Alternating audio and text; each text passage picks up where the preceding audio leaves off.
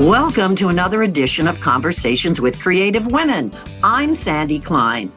Before the damn pandemic reared its ugly head, burlesque, like so much of the performing arts, was alive and well in New York City. That was news to me until I came upon an article in the New York Times. Seems the Big Apple had been, quote, a hub for burlesque for more than a decade. There were performances on almost any given night. My enlightenment, and I'm guessing yours as well, will come courtesy of my guest today, a pioneer in the neo-burlesque movement. Jo Weldon is the artistic director of the New York School of Burlesque, which she founded in 2004 after spending some 30 years stripping, modeling, and according to the New York Times, being immersed in queer punk movements. She's also the vice president of Burlicon, a nonprofit, community-oriented professional growth and educational organization, not only for performers, but also fans and aficionados. Jo is the co-executive director of education at the Burlesque Hall of Fame, which works to preserve, promote, and advance burlesque as an art form. She wrote the Burlesque Handbook, the first published on neo-burlesque choreography. A feminist fashion historian, Jo is the author of Fierce, The History of Leopard Print. And her sex worker style project focuses on fashion, gender, stigmatization, and the policing of feminized bodies. Oh, and did I mention that Jo was voted one of the top 10 most influential burlesque performers of the decade from 2010 to 2020? I can't wait to meet and get to know Jo Weldon. So welcome and thanks so much for joining me remotely today. Hi, Sandy. Thank you for having me. I honestly don't know where to begin. So I'm going to start with, when you were growing up, did you think you were going to be a burlesque performer? I didn't think I wouldn't be. I mean, I was already, as a kid, really drawn to the burlesque aesthetic, the sort of anti-mame, larger than life characters. And, when I was a kid and I was looking at vintage magazines, because I would find, old men's magazines and stuff growing up in the 60s. And I always loved the energy that the women in the photos had. They always seemed really wild. Like, I love high glamour and I love MGM musicals, but there was just something really undomesticated about them. Something really wild, self-made too. I love MGM, but all those people look like they've been fitted for costumes and have their hair. And in burlesque, they were just that little bit not perfect that really upped the energy level. But were these magazines lying around your household growing up? I don't know, kids come across stuff. Stacks of men's magazines. I don't know. Because, kids just, in my generation, in the 60s and 70s, you just wander around and you'd find old stacks of newspapers and magazines. And, there was a dump near our house. I don't even know where I found it. But the aesthetic really excited me. And, the movie Gypsy actually came out the year I was born. They would show it on TV like once a year and I would see it. And, I just thought that, I know that isn't actually Gypsy Rose Lee's life, but there was so much interesting about that, and so much fun in it. Like one of the strippers saying, all you need is to have no talent. And I was like, that's an interesting. There's a concept. Uh-huh. And then Gypsy Rose Lee saying nobody got to laugh at her because she laughed first. And I just found that all really, it was fascinating. And, when I was a kid, she was super famous. She had a TV show in an era when there were only 4 TV channels. So, yeah, she was a really big deal. And so this sort of spoke to you as you were growing up and getting older. And so when did it start to gel that the interest is one thing, but I really want to make this a big part of my life? Well, when I was in high school, I was really harassed for being a weirdo. Big surprise. I was a weirdo in high school. And I was queer and I kind of knew it, but we didn't really have that language so much for it, and people gave me a hard time about it. And I didn't really want to cover it up. That didn't feel right. And then I, like in 1977 or 78, I don't know, I joined the punk movement, which was in some ways more accepting, like not 100% perfect, but great. And then also started going to Rocky Horror. And I was like, oh, I'll do my own burlesque routine before the show. Because they had this in Atlanta where I was, they had this pre-show and drag and independent circus performers would go up. I was like, oh, I'll do something. And back then, people didn't watch your age as closely. And also, I don't think it occurred to them that, I'd be this like under 18 person wanting to do a burlesque number. And I did what I thought was burlesque, Was it? I guess. Or your version of it. I took something off. And then, and then when I went out on my own, I started working in strip joints in Atlanta right away. I think that what strikes me, and I say this almost ad nauseum to my guests, but I say it because it's true. What a strong sense of self you must have had. I never entertained the idea that I could be a stripper, and I never thought that my body would be appealing to other people. I auditioned. So it was I was like, well, I'll let them decide. I didn't really realize that back then strippers were few and far between and they were basically hiring all of us. Honestly, it's interesting now because it's so common. There's so many more strippers and there's so much more media that people see strippers more. And but then there really weren't very many. So what was that like, to be one of a handful, so to speak, and to be that young? It didn't feel like I was that young. I had been wanting to be out on my own and work. I wanted to work in bars. I wanted to party. I wanted to be part of nightlife already. Mm-hmm. So it felt to me like I'd already been waiting for a while to get there. But once I got there, it felt like I thought it was going to be more theatrical than it was. I didn't realize I was going to have to talk to people, like talk to the customers. So, while you were actually doing your act?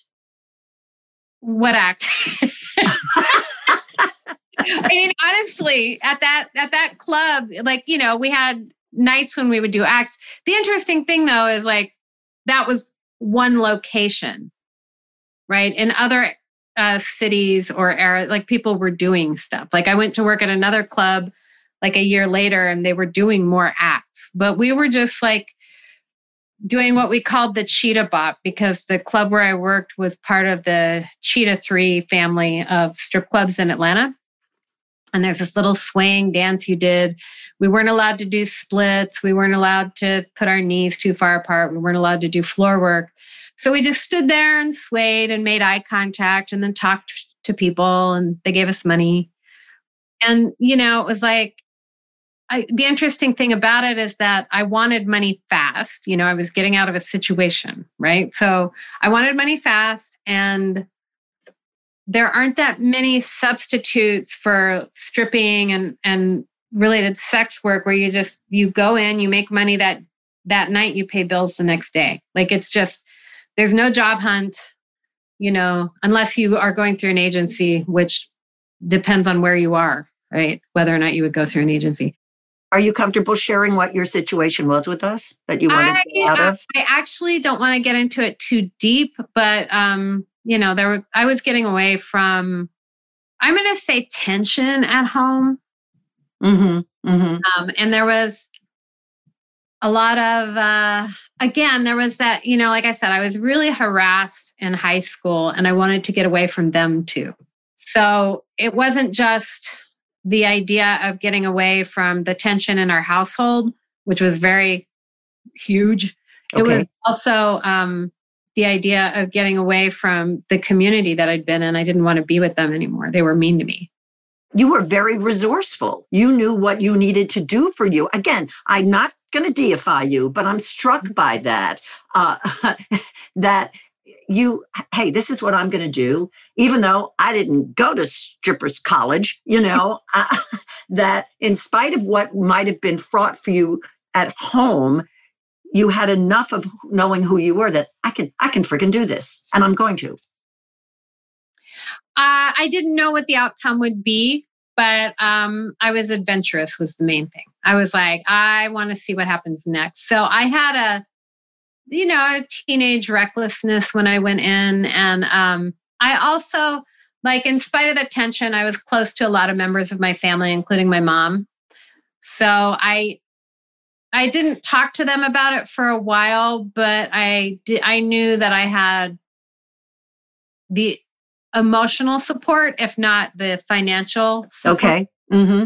So did you keep your career under wraps? Were you very judicious as to who you shared what you were doing with? For a while, yeah. You have to remember strip clubs were much more underground at the time. Mm-hmm. Much more. And in Atlanta, not very burlesque-y. I think they were probably more interesting in Canada. But what I loved is I got to be part of nightlife and queer nightlife in particular, the music industry. I was a writer and I was able to afford to, write without having to get paid for it to develop my art. And I was able to go to college part-time and work part-time and get by. I think it was generally easier to get by in the early 80s, just generally, financially for young people, but I don't know. More options, you mean? There were more avenues to go down. I think that there was more affordable housing. Yeah, user-friendly lifestyle. Exactly. It was easy to get an apartment. It was, affordable. The only thing about that is when you're a stripper, you have to be able to fill out the application form for everything. It makes it hard to get your next job or your next apartment or what have you, because you have these, what we call in the industry, resume gaps. But you could have put entertainer, couldn't you have? Be vague? In Atlanta, they would have known what that meant. Oh, okay. It's fine. It worked out. But here's what I'm struck by, and I might sound like a broken record with this, okay? But this is where you have to educate me. What is the difference or the similarity between stripping and being a burlesque performer? Sometimes there isn't one, but generally speaking, it has to do with the venue and the intended audience. And also, a lot of times in strip joints, depending on, what you want to do in the strip joint, the style of stripping you want to do and what the clientele is willing to pay to see. You may be looking more for what makes them spend money, whereas in burlesque, for the most part, you're just doing pretty much what you want.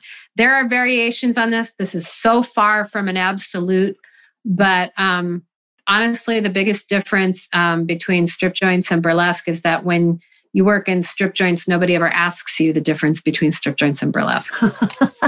But is it a matter of semantics? I mean, you want to be referred to, I assume, as a burlesque performer, correct? For marketing purposes, you don't want people to book you to do the wrong thing, right? So somebody's like, oh, we want a stripper. We want you to do lap dances and we want you to do pole dancing and everything. So I could do a lap dance and I like to, but I'm not necessarily, at the age of 58, what they're hoping to hire, although some people are. But I can't pole dance. Yeah, that's an incredible. Yeah. Stripper, it's now synonymous with pole dance, whereas I didn't see a pole dance for the first 10 years I worked. Or I did see it, but it was didn't speak to you. Significant part of right culture. Where now, I mean, you can still go on a strip joint and not see a stripper on a pole all night, depending on the strip joint. But people think of pole dancing, and at that time, absolutely, they did not think about pole dancing. Pole dancing didn't become popular until the 90s. How long did you stay in Atlanta?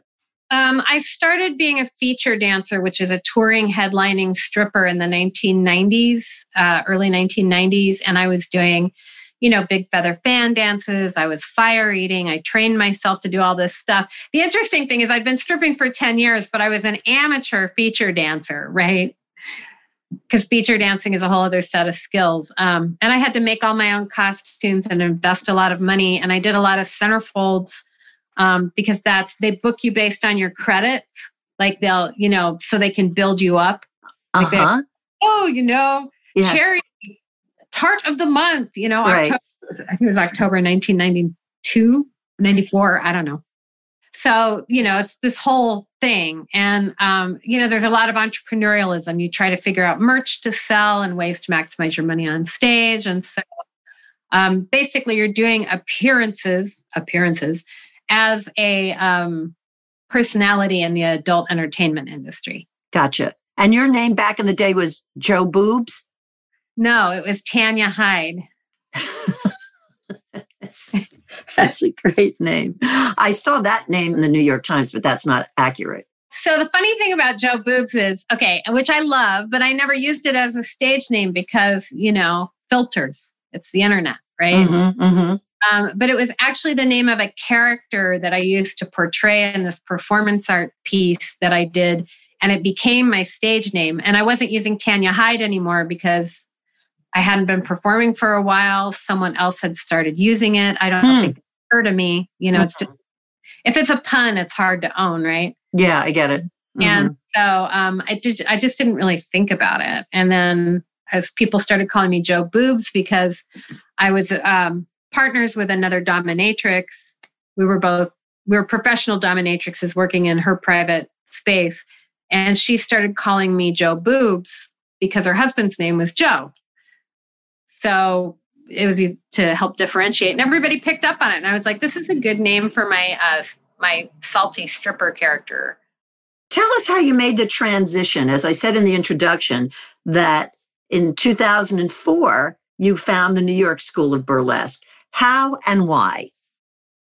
Well, about the transition, one thing that's interesting, and I think this is really common for sex workers that have been in the industry for, more than a minute, is that you try other branches of adult entertainment because, it's such a flexible industry, right? You can come and go. You can affect your income to a certain extent. So, it depends. Not everybody's having the same experience, obviously. We tend to work in a bunch of different fields, sometimes at the same time, right? So it wasn't like I was working in strip joints, and then I was a feature dancer, and then I was a dominatrix. Like they all happened, they all overlapped. Sometimes they were happening at the same time. I was a dominatrix and a burlesque dancer, and occasionally because I missed stripping, I'd go strip in this funny little club called the Pussycat in the financial district in New York City. But I moved to New York in the 90s. Why? Why'd you come here? I was writing a book about feature dancers that never got published, and I was moving to publish it. And I think I moved in 96, but I had already been working in New York for a while, like going back and forth. And I was part of a circuit of strippers that went around like New York, LA, Atlanta, New York, LA, Atlanta. It related to, the music industry and the adult industry and all this stuff. Is it safe to say that you never had problems finding work? I didn't have trouble finding work, but I couldn't always make money. Why? Because that's the nature of the business. Like, I would work in some clubs where the customers just didn't like the way I looked or the way I danced or, whatever, and would not do well. Have to go somewhere else. How did that affect you? Well, having experienced a lot of this is the thing. It's like, we're so afraid of people not seeing us as attractive at a time when we want them to, right? So it isn't really that I care what these people think of me in the larger sense of whether or not they find me attractive, but at that moment, I want them to. And so, I was constantly exposed to people not liking the way I look because any given night in a club, and there are exceptions, but generally speaking, more people don't like you than do. And at first I was completely baffled by it because I was raised in an era, and maybe others still experiencing this. I don't know. Where like taking off your clothes in public is a big deal, right? Right. So you think it's a big deal because you're not supposed to do it. So when you do it and someone doesn't look at you or they raise their lip and look away, you're like, what just happened? Wait, what? Because all your conditioning is that if you take off your clothes, everybody will stare at you, either with dismay or pleasure, but that they might be indifferent or actually repulsed. Like repulsed is a strong word for kind of distaste you experience in strip joints, but I can't imagine what that's like to be on stage performing and having people that I'm not into her. How you just don't let that shit stick to you is amazing. Yes. Oh my God. Yeah. Well, it's interesting because, you live through it, but it sucks. Like it sucks. And there were times when I was like, I can't handle this roller coaster anymore. And you take a break. So, I mean, it's a bar full of drunk people and they come in and some people think like, oh, all bets are off. I'm in a strip joint. I can act however I want. I need you to explain to me the concept of burlesque, which I really thought was dated, dead form of entertainment. And when that rather extensive New York Times article was published, and Joe, by the way, subsequently, there were a lot of letters that came in saying, I had no idea, people were writing, and this is so fascinating. So I felt a little validated. I need you to educate me about the concept of burlesque. So apparently it never died. Well, it's interesting because there have been burlesque circuits and people have declared burlesque to be dead every 10 years, and a lot of times it changes format. Like in the 20s and 30s, there were these burlesque wheels where variety shows would tour on these wheels. And then, more in the 20s, 30s, 40s, you had the striptease come in. Striptease wasn't really a part of burlesque until the 1920s. But variety arts and adult humor and leg shows and outrageous women were part of it. Political satire, all of that was part of it. But the striptease comes in the 20s. Some people declare that it ruined burlesque. And, burlesque has died a bunch of times. It's just that, there's sort of a gap in like the 50s and 60s, which was like, if you look at what happened when the movie Gypsy came out, and this is a long version of whether or not burlesque is dead. It's fine. In the 1960s, like the movie Gypsy came out, that was a retro movie. They were talking about the past. The movie, the song, The Stripper that goes dun dun dun dun dun dun dun dun dun dun was a big hit in 1962, but it was meant to evoke burlesque of the 20s and 30s. Huh. Then in the 80s, there's another burlesque revival. But for me, strip joints didn't exist in the format that we think of them until after the go-go clubs of the 60s and 70s. So there's a whole history of different versions of adult entertainment in nightclubs. And then, as working in strip joints as a feature dancer, we were doing burlesque, what people are now calling neo-burlesque. And it hadn't gone anywhere except on a different circuit.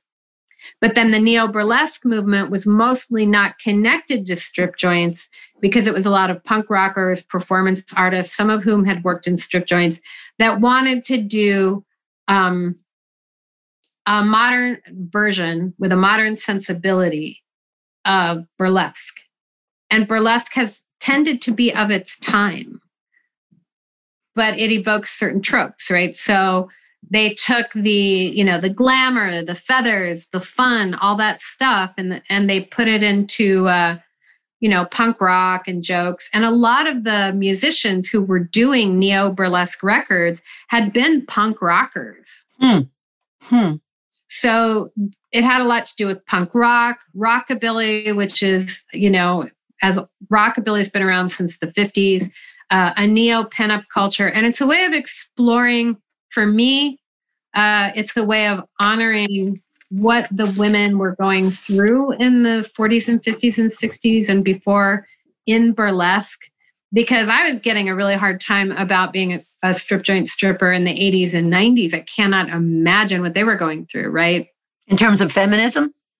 In terms of feminism, in terms of opportunity, in terms of stigma, all of those things. So I identified with them and I wanted to see them as people, not just as images on a matchbook cover or the bottom of an ashtray. I was like, let's bring their art form to life. And fortunately, a lot of them were. I mean, one of them passed away this week. A lot of women who did burlesque in the 40s and 50s and 60s. And one of my friends who died had been doing it in the 30s. Wow.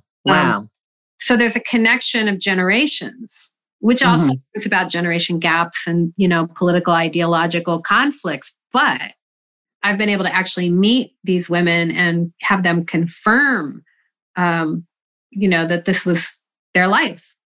So the art form is fluid and not static. I mean, that's the sense I'm getting from you. Yeah. So no matter how much it looks like burlesque from the 40s, it isn't. And for the audience, it is not that experience. There are shows that recreate that, but they are really specific. They say, re-experience burlesque as it was in the golden era of this or that decade.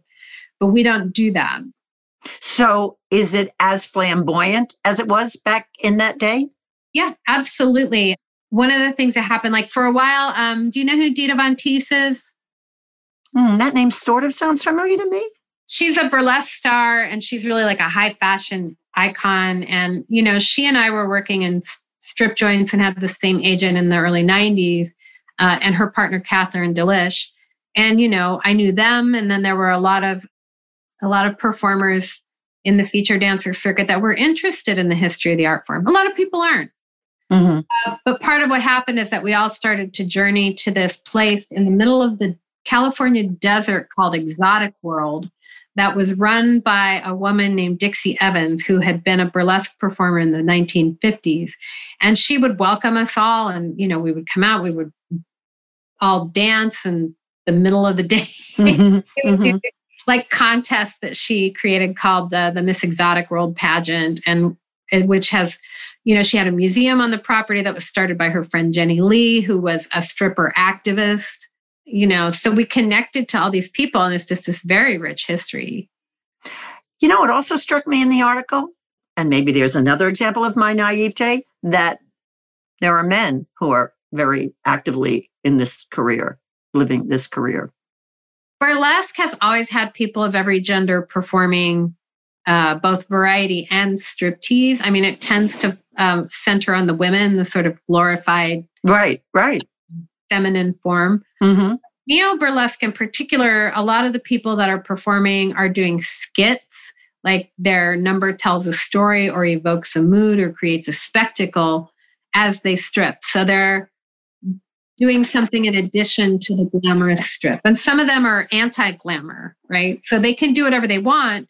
That's their freedom, right? They're usually not trying to get tips, although there are exceptions, right? So they're not usually trying to get tips. They're expressing themselves, and they have 3 minutes to 5 minutes to do absolutely anything they want.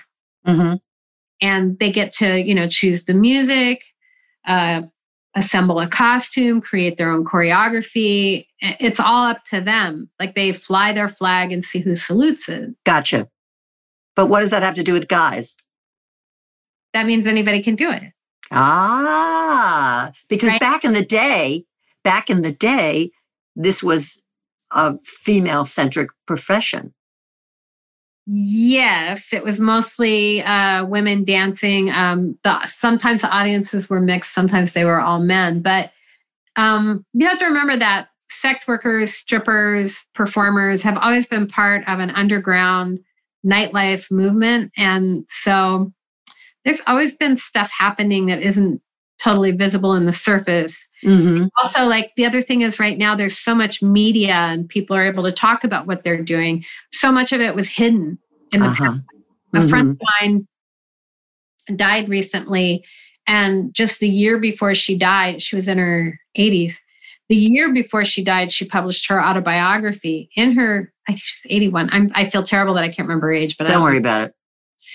So she published her autobiography, and she had been surrounded by all these people in burlesque who loved her, but it was the first time she came out as transgender in her entire life. Wow. She had been trans since she was a teenager and didn't have, they didn't use the terminology or anything, but she knew that's what she was.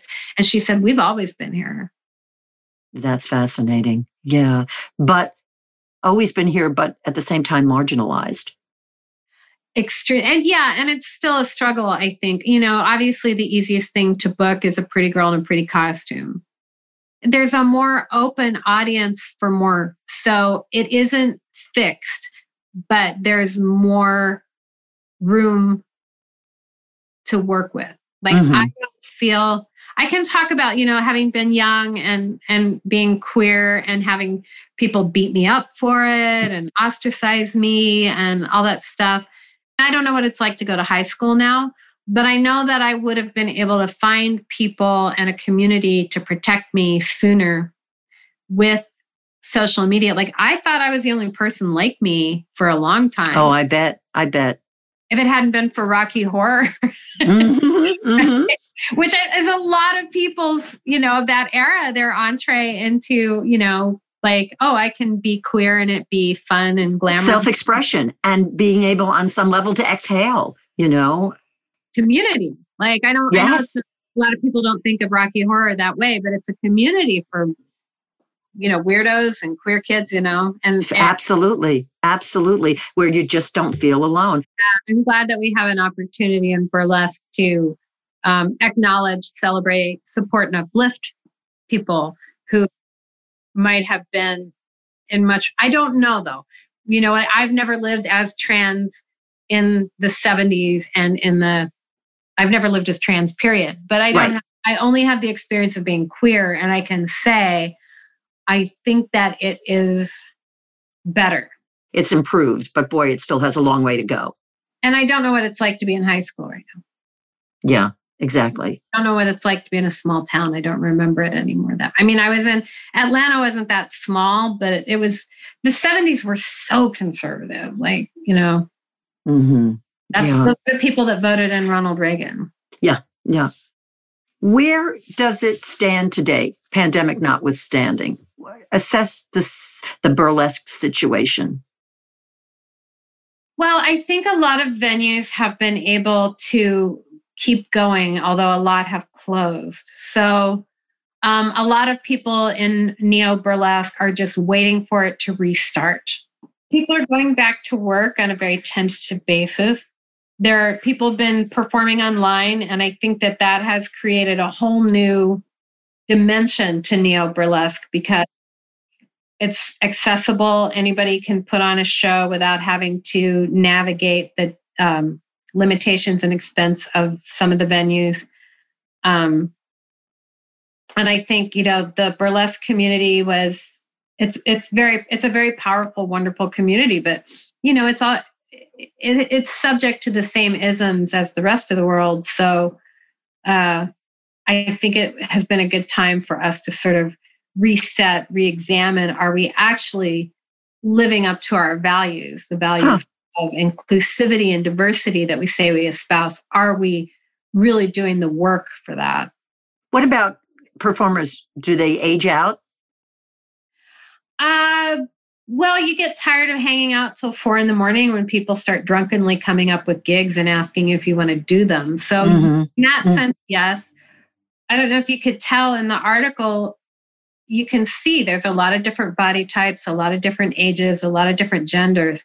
And there were a lot of people over 40 in that article, and they're all performers. Yes. And I'm 50, I'll be 59 in August, and people still book me. And I think, it's different because, I have a reputation. I've been around for a long time. Sure. But in how many worlds does a naked person's reputation get them booked?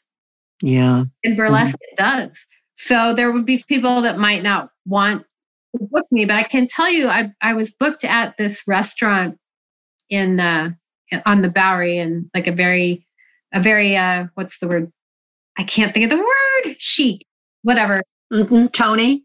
Yeah, not too fancy, not like, white linen tablecloths, but, well-to-do people, mainstream people, not alternative lifestyle, audience. Right. And they don't know anything about burlesque, they just, fancy dancers. And I have not maintained my ability to do some of the dancing and acrobatics I used to do, but I have increased my connection to the audience over the years, right? And so I came out, I was 57 years old. They don't know anything about burlesque. They don't care who I am, right? And I had a blast with that audience. And I would have aged myself out. I didn't know any better. So being a burlesque performer is very interactive. It can be, yeah. And I'm a very interactive performer. Like I was like, well, I don't know what I'm going to do if I can't motorboat people. What does that mean? Put their head between your boobs and shake your boobs. Oh, I didn't know that expression.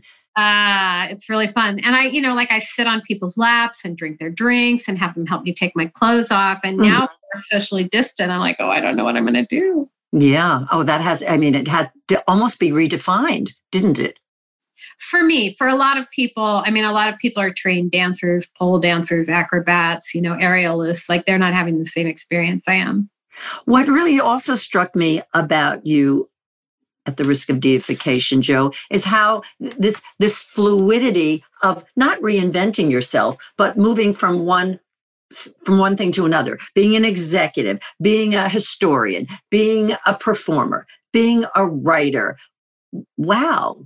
I feel like I've lived a lot of different lives, even though, there's been continuous threads, because I haven't really had what in my generation people thought of as a career. You were supposed to figure out what you wanted to do in high school, go to college for it, get that career, do it for 40 years, retire and play golf. Like that was the culture I grew up in. I realize that's not the culture of everybody who grew up in the 70s, but that was me. Mm-hmm. And I said, I don't think this can hold. I think this is going to fall through. I think this is all bullshit. Mm-hmm. And I want to party and I want to get away from all of you, and all of you people who are on this track seem you've been awful to me. You've been terrible to me. I don't want more of this. I don't want more of you. So I went where I felt welcome, which was nightlife. And I was. And so I think I wanted to be a writer at the time. When I graduated from high school, I was a poet and I was really into doing poetry readings and everything. And I was into, like, at that time, being a stripper was such an outsider thing to do. And I wanted to embrace, like, people were like, we reject you. We will continue to reject you. I was like, I can live through your rejection and worse. Mm-hmm. I will go where you tell me not to go. And I will make glamour out of adversity. I will thrive where you say I cannot. I will prosper where you say I cannot. I will influence where you say I'm going to die. And I was resisting the fate that people had written for me. Wow. That is very, very powerful and probably incredibly potent for other people. I think people can have their own private difficulties, even in the midst of the most comfortable surroundings. Like, you just don't really know what people's heartbreak is in any given time. So I approach people as if on some level they have something they aspire to that seems unreachable, or there's some part of them that feels broken that doesn't have to be thought of that way. So a lot of times I'm, I'll go to a bachelorette party and they're just, and obviously I'm not doing this right now, but I would go into a room full of people who were just, they're having their frosés, they're wearing their, friend of the bride t-shirts, and you think they haven't got a care in the world. And then you hand them a feather boa and you see practically tears come to their eyes. It's like they could buy one. It's $10. The amount of permission that people deny themselves, even in the midst of ridiculous amounts of privilege, is shocking. And they're like, I get to be frivolous. I get to be glamorous. I get to be sexy. I'm like, you already are. You already are.